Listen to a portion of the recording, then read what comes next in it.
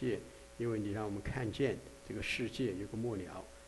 但是无论如何，我们处在什么样的境况之中，我们知道有我们的主耶稣基督坐着为王，我们并且有一个永恒的盼望，知道世上的一切都要过去，我们有一天要在新天新地里头与主你相见。你是我们里头的明灯，是我们里头的晨星，是我们里面的光亮。我们谢谢你，我们赞美你。主，求主你保守我们下面的时间，让我们在学习这个启示录的时候，在你的面前真的是有一个谦卑受教的心，真的是有一个警醒的心，把你的话语存在心里头的时候，主啊，就知道如何在世上过我们当过的日子。谢谢主，奉耶稣基督的名祷告 Amen。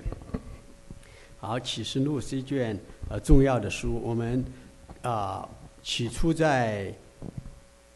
新约概论安排的时候吧，启示录就安排了有2次的时间要讲我们上一次呢就把我们可以很快的看一看我们上一次讲的一些东西。我们上一次刚开始本来有一个绪论我是找这一章那个没找到，事实上当时这个已经在那个 SNES 上，但是他就没看见。那我把这个绪论我先给大家读一读看一看。我们看见这个整本的圣经有一条线有人说是一条红线就是主耶稣基督。主耶稣基督把这整本的圣经就联系起来了，所以在整卷的圣经是如此，在新约里头更是如此。那么我们在看这个新约的时候呢，新约事实上你看呢就有几个部分：福音书、书信那个使徒行传是一封书信。我们看见路加说第一就说提阿非罗就他实际上写给提阿非罗的一封信。那后面的就是启示录，中间我们都知道都是书信那么在福音书里头就论到耶稣基督是世人的救主，在书信里头讲到耶稣基督是教会的元首。所以书信里头讲到很多就是教会如何建造，我们在教会里头当如何行。启示录乃是讲到耶稣基督是审判之主，是万王之王。所以我们这个启示录呢，它在这个新约圣经里头有一个很重要的地位。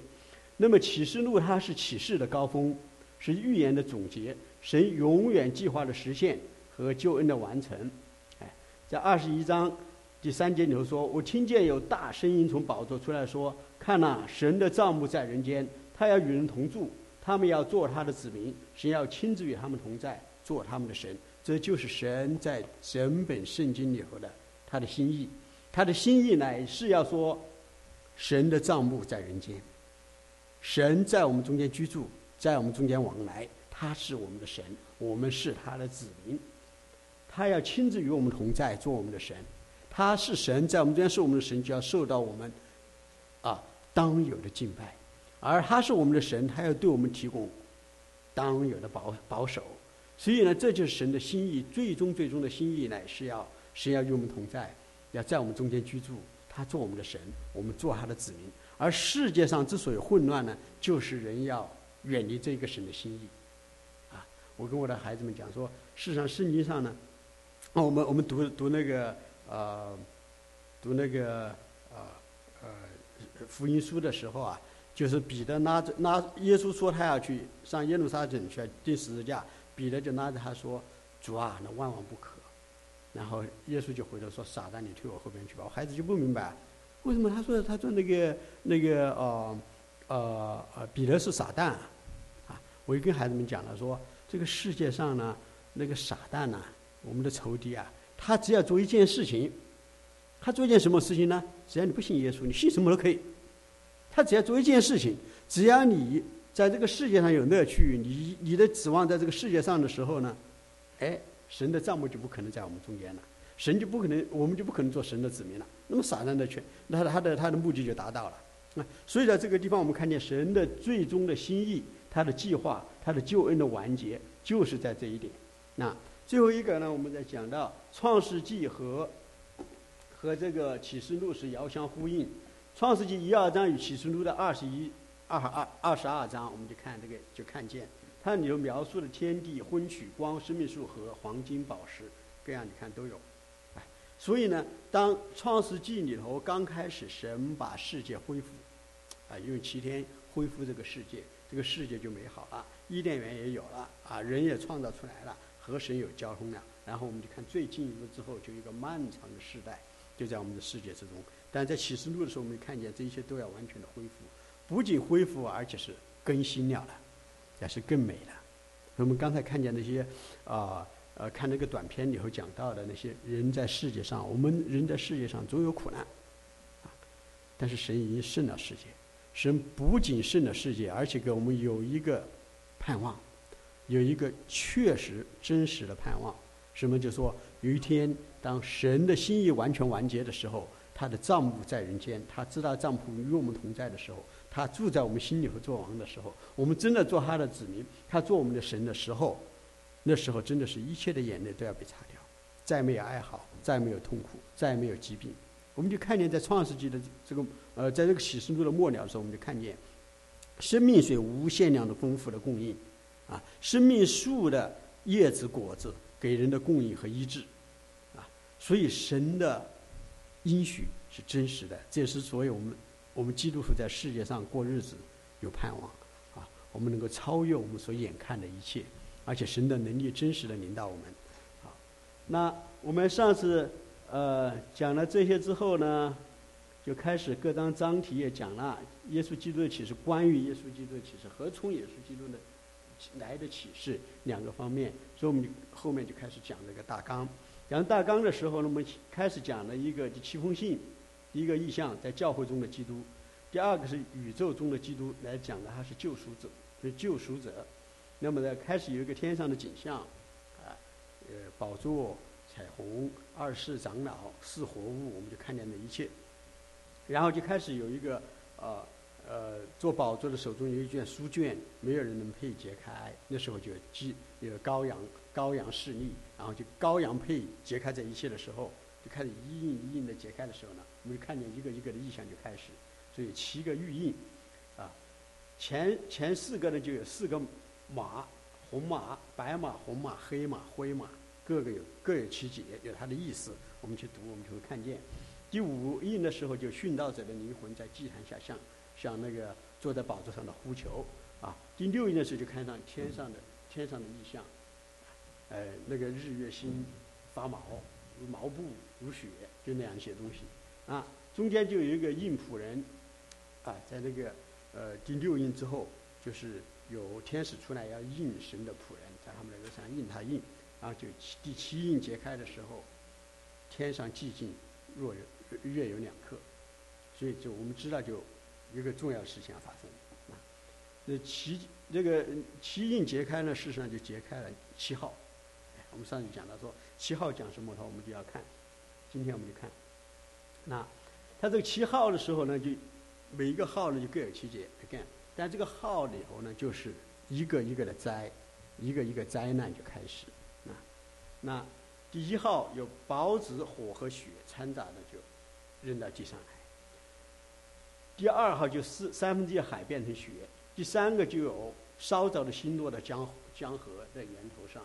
江河的源头那个一星叫阴沉，就都变苦了，人就喝水就难了然后接下来就是日月星变黑，然后在1号吹的时候就有无底坑的开启，就看见有蝗虫有马兵就出来在一个第6号的时候，就有4个使者在伯拉大河的那地方就释放出来，就释放出来就要杀人的1/3所以我们就看见，就说这个世界之所以还是这样子，乃是神在掌权。若是神不掌权，若是神任由那些我们看见的地方无底坑里头的使者或者他的马兵，神任由他来做的时候呢，这个世界更加的乱套。所以神尽管我们看见这一个世界是这样子的混乱黑暗，对吧？但我们知道这一切仍然在神的掌权里头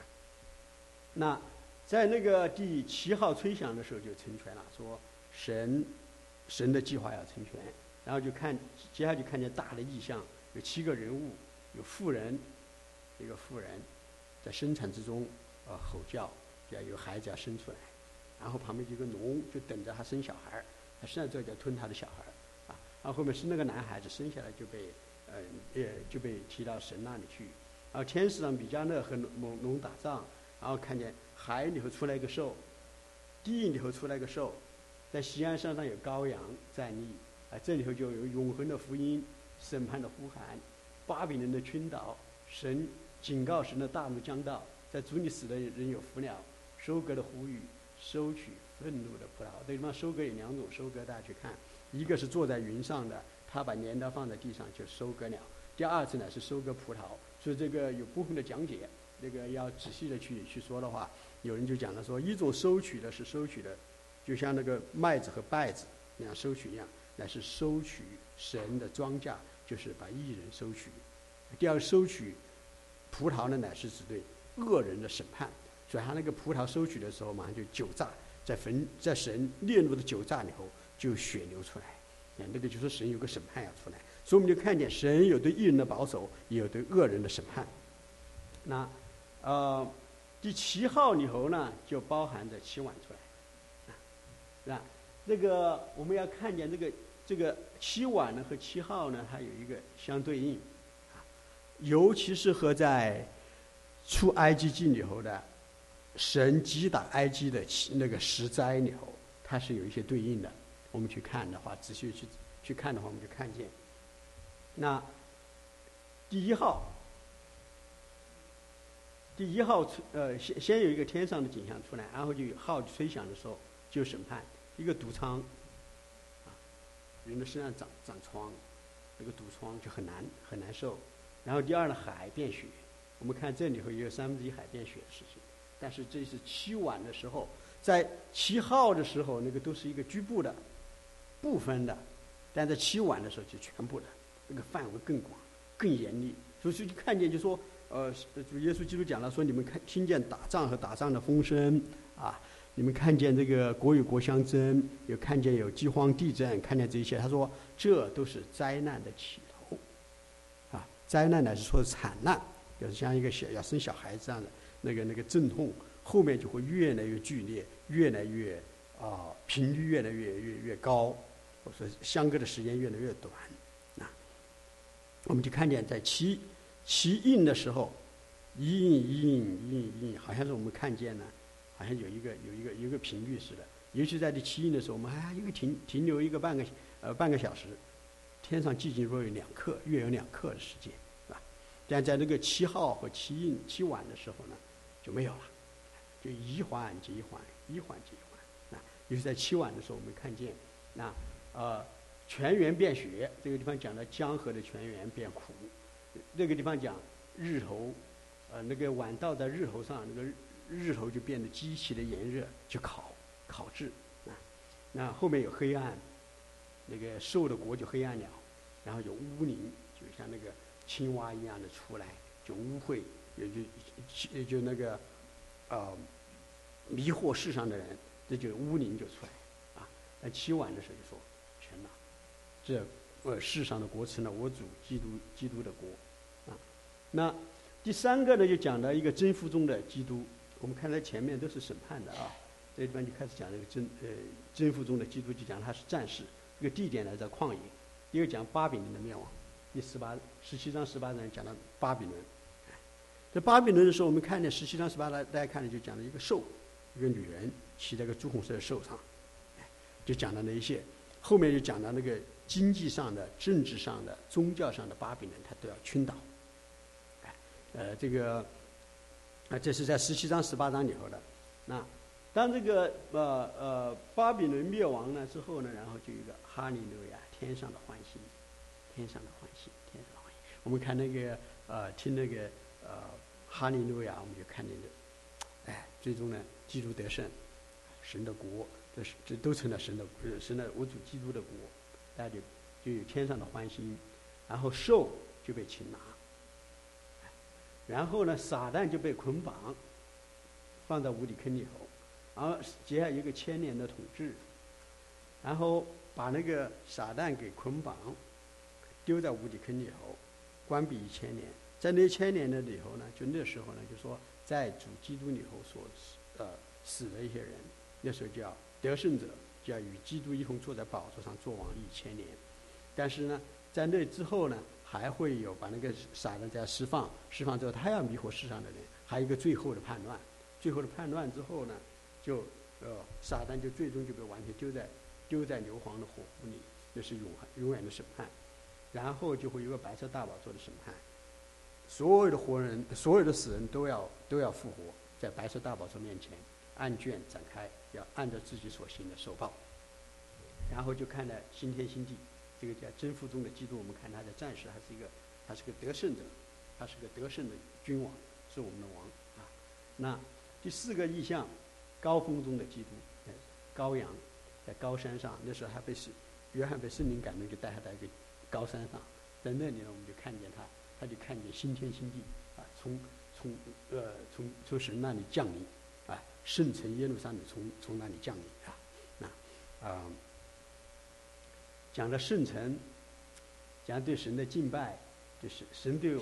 人的祝福，有生命河的水，生命树，生命水的河，生命河的水，生命水的河，很多的水在一起就是河哈，从河里就流出水，生命水啊。那这就是在高峰中的基督，他配受一切的赞美和敬拜。羔羊是圣城中的灯，在那里神神和羔羊就是圣城以后的光所以不需要有日光。那最后结束呢，就向人有挑战，要有人从意志上顺服基督，在理智上要报上基督，在情感上要以基督与其他的圣徒在主里面交锋，最后一个祝福啊。这个呢，我们就看看，这个是很快的跟大家看一下这个大纲啊。我们看看刚开始的开场，就耶稣基督的小事。我上次鼓励大家把第一章1到8节要背一背。那个地方呢，就说我很喜欢，你要一背，你觉得那个气势很不一样。那接下来就开始讲的是教会中的基督齐弘信，然后宇宙中的基督，就讲那些审判，这个7印7号7碗7人物。然后就讲了真父中的基督，讲征战巴比伦的灭亡，天上的欢欣，这一切的。然后第4个是讲到羔羊高峰中的最后向人挑战的基督。所以我们要知道，读启示录不是读一读，是有它的一个意义在里头，对我们而言。那么呢，我们把这整个过了之后呢，事实上对我们而言呢，就有一个很大的一个问题，因为我们讲到启示文学的时候，它有很多的表号，有很多的象征性的写法。那么我们在读这个启示录的时候，我们如何来理解它呢？对不对？是不是说因为这一个表号是这样子，我就每个人就能够随自己的意思去理解呢？那当然不是的。圣经上特别严肃地告诉我们，不可随私意去解释预言、解释圣经啊。所以呢，我们一个解释圣经的一个很重要的原则呢，就是以经解经，就是圣经上其他地方如何说合起来，我们就知道你会讲的什么东西。这第一点。第二点就是说，我们读圣经有一个很重要的，就是要依靠神给我们的启示和他的光照，否则的话，我们读他的话语，我们就读不清楚怎么回事，对吧？所以呢，就说而我们要在主的面前有这一个启示和这个光照，这个亮光呢，一个很重要的心就是要谦卑的心。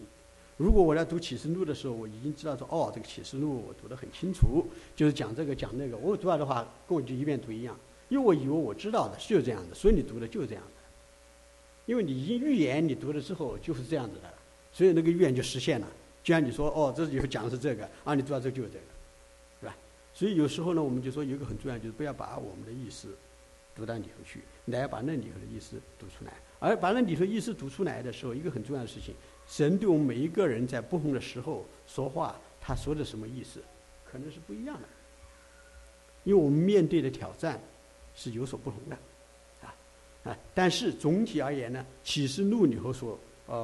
所启示的信息呢，对我们基督徒是极其重要的啊。那么呢，在对这些信息如何去理解的时候呢，就有不同的解释派别。那我就跟大家看看这个解释的派别。总体讲有4个，对这整本的圣经来讲了，整本的启示录而言的话，有4个不同的派别来说。一种呢，它是过去派。他就认为这个启示录所记载的东西呢，已经应验在早期的教会里头了。这过去派。所以呢，如果是这样，就说这个启示论讲这个事情呢，就是已经是历史，已经过去了啊。第二种是历史派，他就认为全书应该是应验于整个教会历史的时期，所以有人就认为说，教会写的前面写的7卷那个书信，7卷书信，就是写的教会的7个阶段啊。比方说以弗所，只是初代的教会，他们对神很有爱心，但是呢，他们在爱心上呢，可能就会有很多的劳苦，有很多的劳碌，有很重要的一些贡献，但他们把起初的爱心就失落了啊。士美拿教会是一个受苦的教会，就指的初代的教会之后呢，就开始进入一个被逼迫的阶段，就人呢就以为是那样子的别迦摩的教会，就人就讲的以为是以为就是接下来的就是立我国教的时候有鬼魔的居处那样一些东西，别迦摩推雅后面一直讲，就讲到说我们现在所处的时代呢，那是老底嘉教会的时代。老底嘉教会的一个时代，一个最重要的问题在什么地方？就是自己没有什么，相反的以为自己样样都有。第二就是不冷不热，所以这就是神。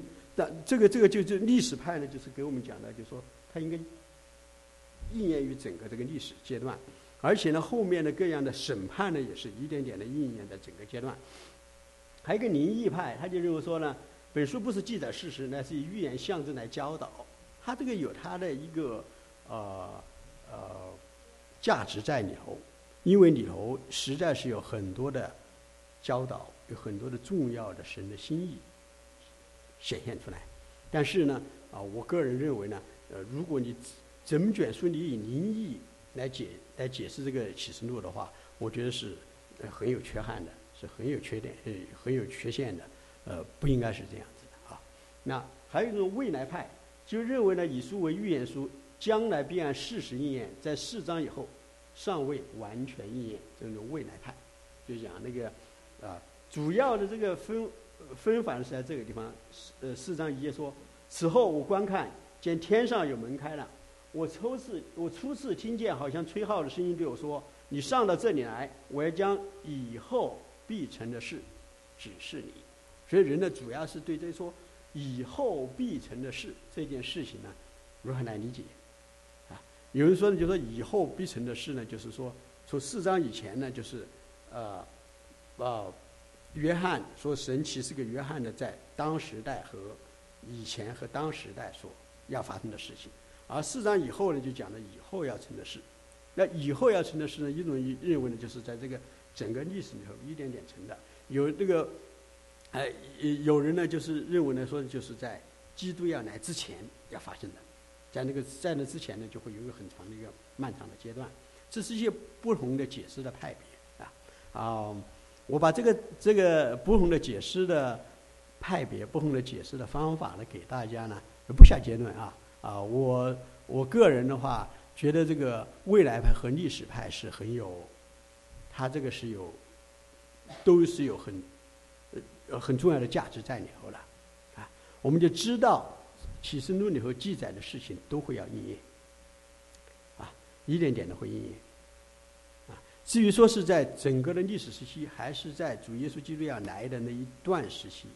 这个事情呢，就说我们仁者见仁，智者见智，神给我们有不同的看见，让我们有不同的理解。但是呢，这样就让我把这个东西给大家看的有一个很重要的一个目的，就是让大家怎么呢？就是说我们在读这个启示录的时候，要有个谦卑的心，在神的面前求主你帮助我们，求神你光照我们，让我们读这个圣经的时候呢，真的是明白重要的事情不要起争论，不要起争执。一人看见一点点就争执这个一定是未来的，这一定是那样子的。这个我们觉得就李广在我们中间他讲圣经的时候，他有一个态度我是比较欣赏的，他叫 open ended。什么意思？就是说我们要知道神是如此的丰富，他的圣经如此的丰富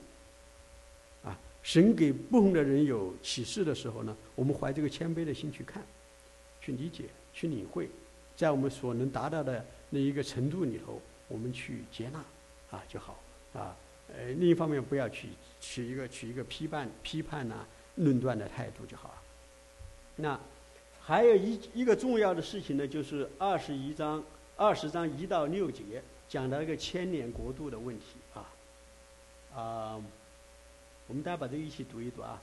我又看见一位天使从天降下，手里拿着无底坑的钥匙和一条大链子，他捉住那龙，就是古蛇，又叫魔鬼，也叫撒旦，把他捆绑1000年，扔在无底坑里，将无底坑关闭，用印封上，使他不得再迷惑列国。等到那1000年完了以后，必须暂时释放他。我又看见几个宝座，也有坐在上面的，并有审判的权柄赐给他们。我又看见那些因为给耶稣做见证，并为神之道被斩者的灵魂，和那没有拜过兽与兽像，也没有在额上和手上受过他印记之人的灵魂，他们都复活了，与基督一同作王1000年。头一次的复活，其余的死人还没有复活，只等那1000年完了。在头一次复活有份的有福了，圣洁了。第二次的死在他们身上没有权柄，他们必做神和基督的祭司，并要与基督一同作王1000年。这就是启示录里头讲的千禧年千禧年。那么对这个千禧年的理解呢，和这个整个我们前面讲的理解这个整卷启示录呢有一定的关联的，就对千禧年如何看。千禧年看的有些人就说是所谓的后千禧年派，认为在基督再来之前呢有一段漫长的时间，这个就是所说的1000年。另外一个讲的无千禧年派认为呢，说呢这个千禧年这个地方讲的实际上指的死去的人所面对的一个过渡期。还有一个前千禧年派就知道说这个呢确如字面所述，就这样讲的就这样讲的，就讲到呢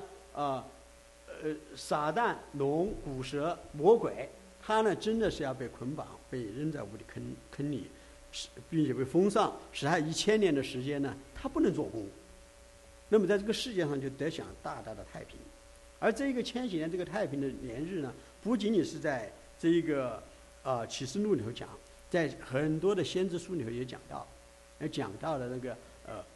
那个复兴的时候，这个世界复兴的时候是如何。我们特别在那个以赛亚书里头讲到，羊羔必与狮子同死这都吃草小孩的时候按在灰色的洞上这一切都不伤人不害物。就讲到那时候，就说整个的世界有一个和平的景象。那在耶稣基督做王的时候，就讲了千禧年的情况。那么呢，我个人呢是觉得呢，这个是要确如字面所记，这个事情是一定的。而这个地方给我们基督一个很大的挑战呢，是讲到说头一次的复活，这就是得胜者。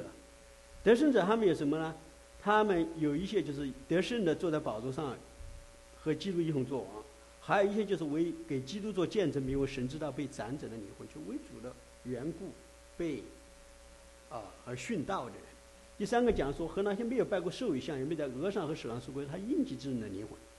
这个是怎么回事呢？就是我们刚才讲到的，就是说那个兽出来的时候，在后面大灾难的期间的时候，有兽和海里的兽、地上的兽、污秽的灵，所以我们知道，就说有撒旦，有他的先知，还有一个叫什么？撒旦他自己，他立了个王，还有一个他的先知，他就是他迷惑人要人在他身上受印记，才能做生意，才能搞这个搞那个，是吧？那些东西是吧？就是说这个地方讲了说，有一些人呢，他们就在那个极其艰难的境况之中的时候，他没有拜过兽和那兽的像，也没有在身上受他的印记。这样的人就只在灾难之中的时候的得胜者。他们呢与基督一同作王1000年。所以对我们而言的话，就是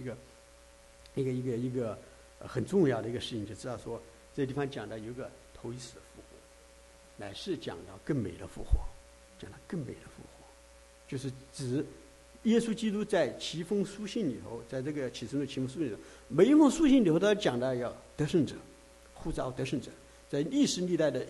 教会之中都有得胜者要被呼召出来，得胜者呼召出来就是在千禧年国度里头与基督一同作王1000年。我个人呢就认为呢是这样的，应该是按字面来理解。那还有一些其他的分法，或者说一些理解法。比方说这个背题，我们都知道基督徒在世上有个盼望，就什么呢？就是主耶稣基督来的时候，圣徒要背题到空中与他相遇，他要带着他们一起进到国度里头去。那这个背题的时候有各种各样的题法，比如说呢是灾前背题。为什么灾前背题呢？因为他对得胜者说，在普天下都受苦难的时候呢，我可以让你免去那个，所以他们认为呢灾前背题一定是灾前背题。有些人觉得是灾后背题，因为在灾后的时候呢，在那个在整个灾害在不停的往前进展的时候呢，他们却为着主的名站立得住、站立得稳、站立得住，所以呢就背题，那跌倒了呢就不背题了。还有人说法就是多次背题，有时候灾中背题，正在灾中的时候，正在经验的时候被提走。还有说多次背题，有些人在灾前背题了，有些在灾中背题了，有些灾后背题了，一批一批的，它都有它的圣经的根据在里面啊。我个人比较倾向于多次的，因为有背题嘛，就是像收个庄稼嘛，有抽熟有出熟的嘛，那肯定先就割了嘛。如果我的无花果如果先熟了，你不管它的话，几天就烂了嘛，是吧？所以熟了之后就收掉嘛。有些成熟的比较晚的嘛，就慢点收了，一点点的收了，是吧？那我就个人呢就觉得是这个多次背题但是呢，无论是几次背题，我们要努力的呢是要在主来的时候，我们预备好，预备好的时候呢，就可以迎接我们的神。我们怎么预备好呢？就多让他做工在我们身上，多让他做工在我们身上。我们靠我们自己呢很难，是吧？但是我们多让神在我们身上做工，我们顺服的去接受，就好。这就是启示录大致的，我跟大家就分享到这里。大家对这个整卷的新约圣经，新约的概论我们做完了。我上次跟大家有个请求，如果有什么想法，有什么提议，可以跟我们提一提。让我们也知道下一期再开这个新约概论的时候，哪些地方来改进，而且在我们接下来这一年，从2月份开始，我们会要开始做这个旧约概论。那么对新约概论大家的意见呢、看法呢，我们也可以应用到旧约概论里头去，这样子我们也会有一个的改进。但总体而言呢，我个人觉得呢，这个新约概论，如果大家只是没有预备，就坐在这边听一听的话，那个可能效果真是不会好，因为不知道讲什么嘛，是吧？这个启示录这个22章里，就那样子大纲那样理一下，也不知道讲什么，那就比较难。所以呢，我们这个开这个新约概论和旧约概论一个很大的一个目的，就是促进大家好好去读圣经，把这个圣经的整体有个把握，并且在这个读圣经的时候，读的时候呢，就真的读出神要对我们所说的话，这样子我们每天就会有一个的好的一个属灵的生活。好，我把下面一点点的时间也已经过了，大家还有什么样的？因为前面他们有点拖，不怪我，他们前面拖了15分钟是吧？那大家有什么的想法的话，现在可以说。如果现在觉得不方便，回头跟我讲，我陆玉和郭伟会下期我们都会做这个旧约概论的，所以大家有什么的想法跟我们提。现在大家有没有什么想法的？有准备的，有想法的，有意见的？我的这个好像是应该是放在网上的，但是陆玉做的好像是没有，是吧？陆玉陆玉不在了，陆玉跑了，他不好意思了。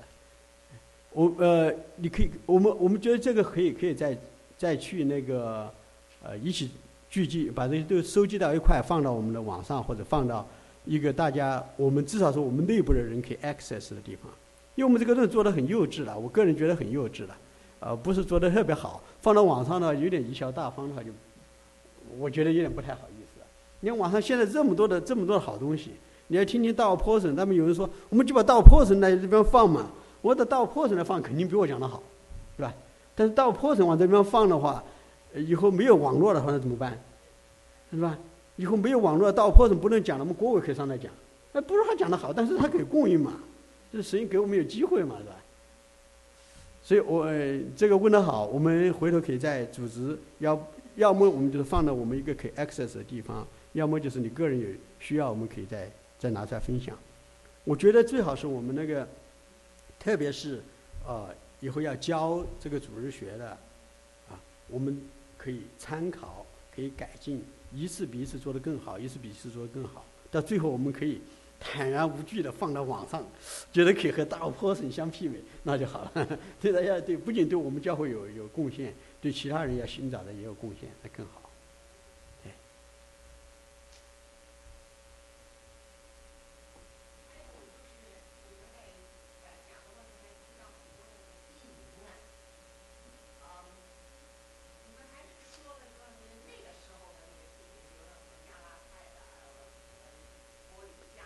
对对对对对对，对对对对，现在的，对对对对，对对对，对对对对对对对，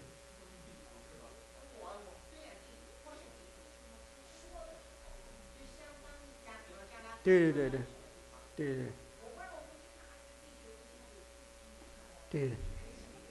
所以这个很好，这个很好，因为我们要和现代给联系起来嘛，我们要和现代给联系起来，这个很好。我们我想的这个呢有几个做法。第一呢，我们有一个参考书叫《圣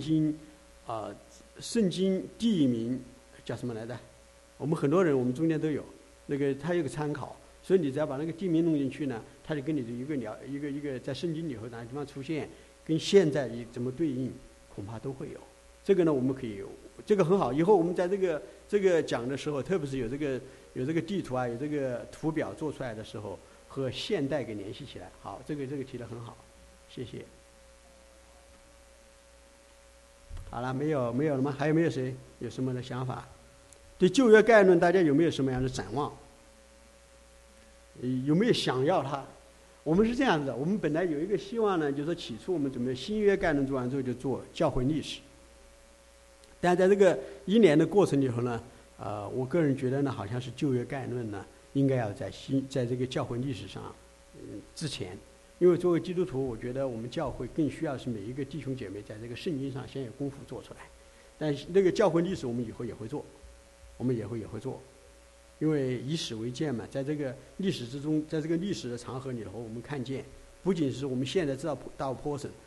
是大卫，只是我们这个年代的。我们在这个历史历代里头，很多很聪明的头脑，神大大使用的器皿，他们在主的面前读圣经，在主的面前如何经历主，他有很多东西做出来。而且这些事情，神的工作做出来之后，在这个教会的历史里头，甚至起到一个扭转这个世界的作用。在很多的时候，这个整个世界就被翻转，因为神的工作在某些人的心里头做出来。所以我们在读到这些历史的时候呢，第一我们就知道说神在历史里头做王掌权；第二呢，我们就会一个深深的谦卑，是吧？我们现在很多人很容易拿几本参考书读一读，自己把那个圣经背一背，觉得自己世界上最厉害了，是吧？我们知道不是这样的，不是这样的，我们就会更加的谦卑在神的面前。而且呢，在这个学的过程里头，我们也会有一个不要犯前人所犯过的错，叫做以史为鉴，是吧？好吧，我们就这样子，好不好？还有没有什么的问题？没什么问题，我们一起来祷告，我们结束。亲爱的主耶稣，我们赞美感谢你对我们过去1年在这个新约概论里头的保守，让我们教会弟兄姐妹们一起在这一个组织学的过程里头，把新约概论每一卷书我们都看过来，你宝贵的话语，给我们有一个真是爱慕你话语的心，也求主你继续的恩待我们的弟兄姐妹们，真是宝贵你的话语，把你的话语藏在心里头，对你的话语有胃口、有兴趣，知道你的心意在这里头彰显出来。让我们在主的里面谦卑自己，知道自己所知的何其有限，而你对我们所存的心意是何其的广大，多如海沙，过于我们所能测度，以至于我们就在主的面前，总要存谦卑的心来领受。我们也求主你看顾我们下面接下来的1年里头要做的旧约概论，主啊，你自己亲自在其中作王掌权，保守我们的心怀意念让我们读你的话语真的是有一个正确的心态，不仅仅是把这些话语存在心里头，乃要指导我们每天的生活，成为我们里面的亮光，让我们在世上做你无瑕疵的儿女。祝福你的圣教会，主啊，因为是你自己从这个世界中所呼召出来的，是你用重价宝血所买出来的，每一个弟兄姐妹都是你所爱的，都是你所要喂养的，都是你所要使用的，都是你所宝贵的，都是你所要我们要做得胜者的人。主啊，你怜悯帮助我们，因为我们看我们自己的何其的不够，但是我们单单的仰望你，知道你能，我们不能，但你能。谢谢你，你看过我们每一位在这1年以后都真的是在主的面前做新鲜的人，每天都做新鲜的人，有新鲜的领受。我们感谢赞美你，奉耶稣基督的名祷告，阿们。